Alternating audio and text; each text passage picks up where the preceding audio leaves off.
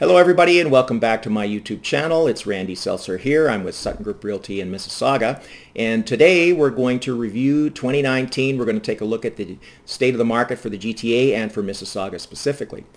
Needless to say, it's been a great year. Prices are up. People ask me all the time, why did the market not crash? Why do prices keep rising?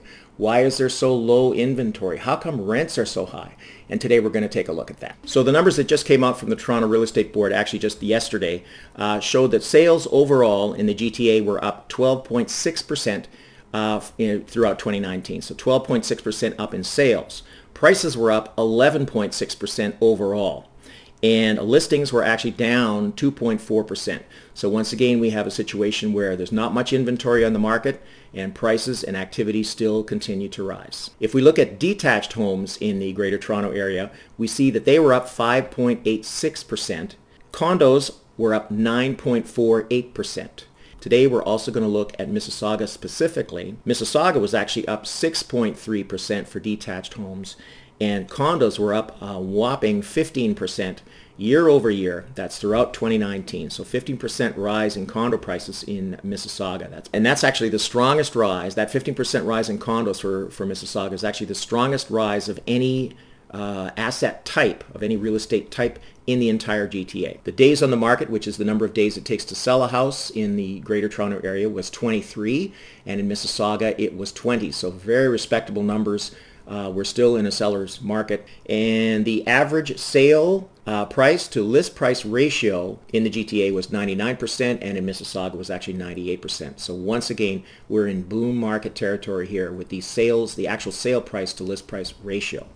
And finally, the months of inventory, which is the amount of houses that are for sale, houses and condos for sale, in the GTA is 2.1. So there's basically 2 months of inventory for sale throughout 2019. And in Mississauga was an incredibly low 1.6. So 1.6 months of inventory, which is again a sign of a booming market in Mississauga. Okay, so all these numbers are pretty positive. We look back, and again, a lot of people are surprised. They expected that the market would dip, and it did dip actually in 2018 due to government intervention, where they brought in things like the foreign buyer tax and the stress test, which did stop the market or slowed it down significantly in 2018. But 2019 seems to have recovered from those measures. And so what we're looking at right now are healthy price increases. As we look forward to 2020, I am anticipating that we're going to see more healthy price increases throughout the year in 2020.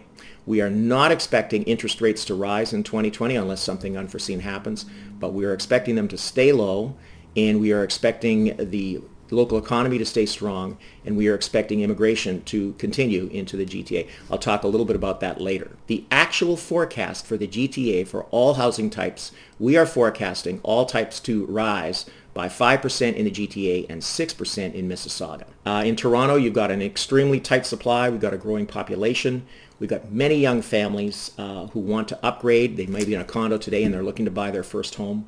And we've got also increased consumer confidence throughout the market, even though there's some significant things like the GM plant in Oshawa closing, which to many other cities would be like the death blow of the economy. Toronto just keeps rolling along. There's so much tech industry.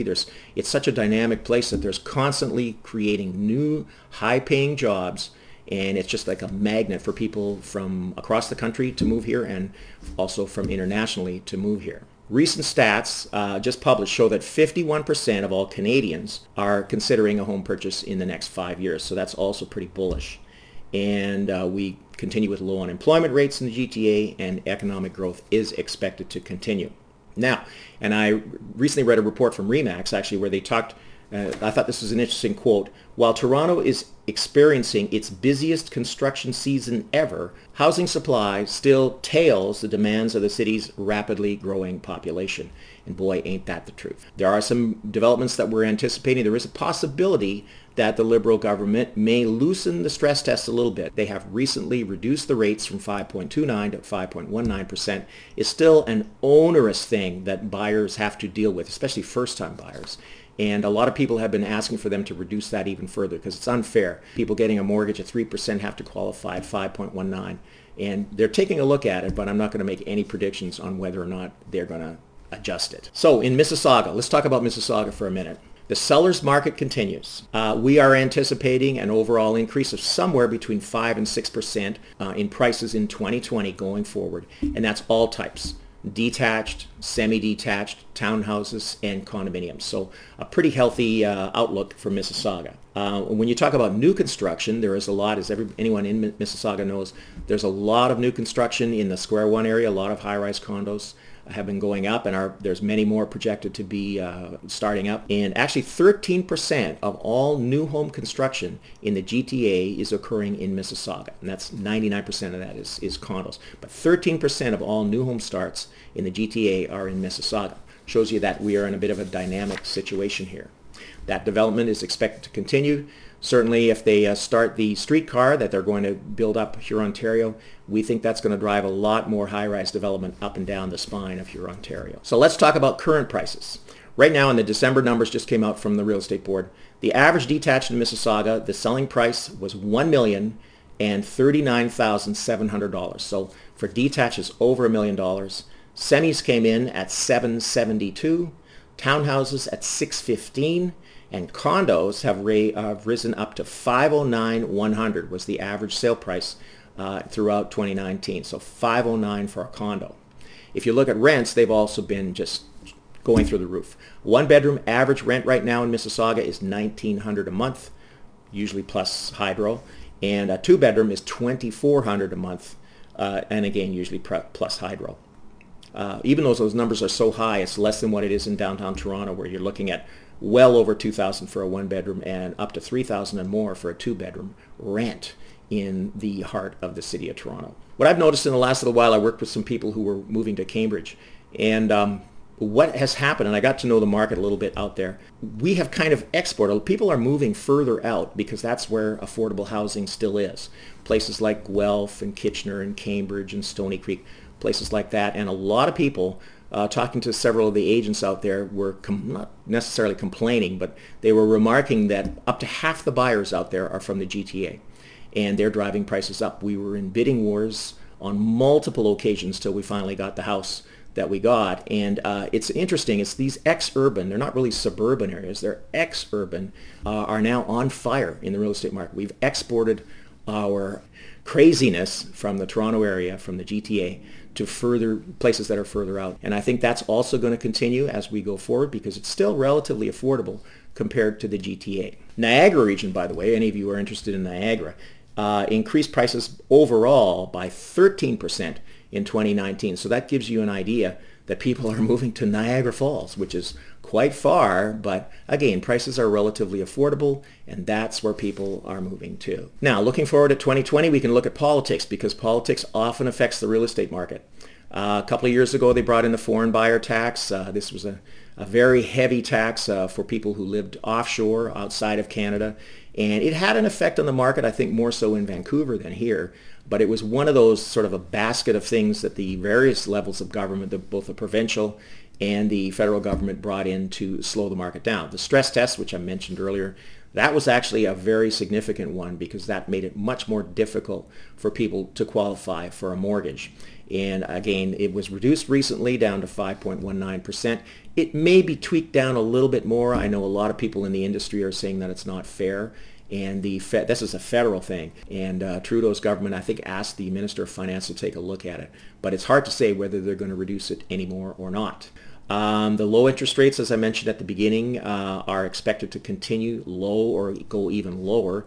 And the Ontario Fair Housing Plan, which was brought in by the previous government in their last days, they expanded rent controls, which is really a bad idea in terms of the market availability of condos and apartments to rent, because it made it less attractive for investors to buy condos by, again, expanding those rent controls. It's a wrong head to think that investors owning condos and renting them out to renters is a bad thing. If we didn't have investors buying condos and renting them, we would be in a world of trouble because there would be nothing, there would be nowhere for any people to live on a rental basis. So that's, I think, a mistake that the previous Liberal provincial government did. Now here's the interesting thing, the wild card again, and I talked on previous videos that there are three things that drive our market. Low interest rates, a decent local economy, and continuing immigration into the GTA. We are a popular popular place. And there are people from all around the world who keep moving here. And the federal government has continued with a pretty open policy for immigration. I want to say that as a born and raised Canadian, I support immigration. Canada's a big country. It's got plenty of room for lots of people, and it's empty mostly. So we need to continue with immigration, I think, to grow. However, there has been no management of this process. Each year they open the doors, and in 2019 the target was 360,000 people were admitted into Canada. I'm pretty sure they came close to that. We also know that out of those 360,000, approximately 1/3 of them come to the GTA. And but as I mentioned, there's no management of that process. They open the doors and they just expect people to find a place to live. Well, guess what? That works out to over 100,000 people per year moving to the GTA. It might be 110 or 120 even moving to the GTA. And this is in addition to internal migration within Canada, between the provinces, and also natural growth of families and natural population growth in the city. But when there's no management of the process, they just let them in and say, well, find a place to live. Guess what? Eventually, those numbers are going to overwhelm the existing housing stock. And so this is the situation we're in right now. I believe the forecast for 2020 is also around 360,000 people admitted to Canada. And that's great. But about 1/3 of those will come to the GTA. That's about, let's say, 120,000. And we look around and there's not a whole lot of places for them to live. We know that the average household size in Canada is 2.5 people per dwelling. So the average, whether it's a condo or a house, it's 2.5 people per dwelling. So if you're bringing 120,000 people into the GTA, that's about 45 or 46,000 new dwellings would be needed to meet that demand. 46,000 new places for people to live, whether it's houses, townhouses, or condos. 46,000. Well, guess what? The forecast for 2020 from the builders and the Building Association is that in the GTA, they're only going to build 36,000 new dwellings, and that's mostly condos. So if you got 45,000 demand and 36,000 being built, guess what? We have just a continuation of the shortage where there's not enough places for people to live. And that's something that needs to be addressed. It can be addressed on the municipal level. Mississauga is pretty much open for business, but Toronto is not. Toronto has a lot of bureaucracy and there's a lot of delays. It takes years to get a building permit to build a high-rise in Toronto.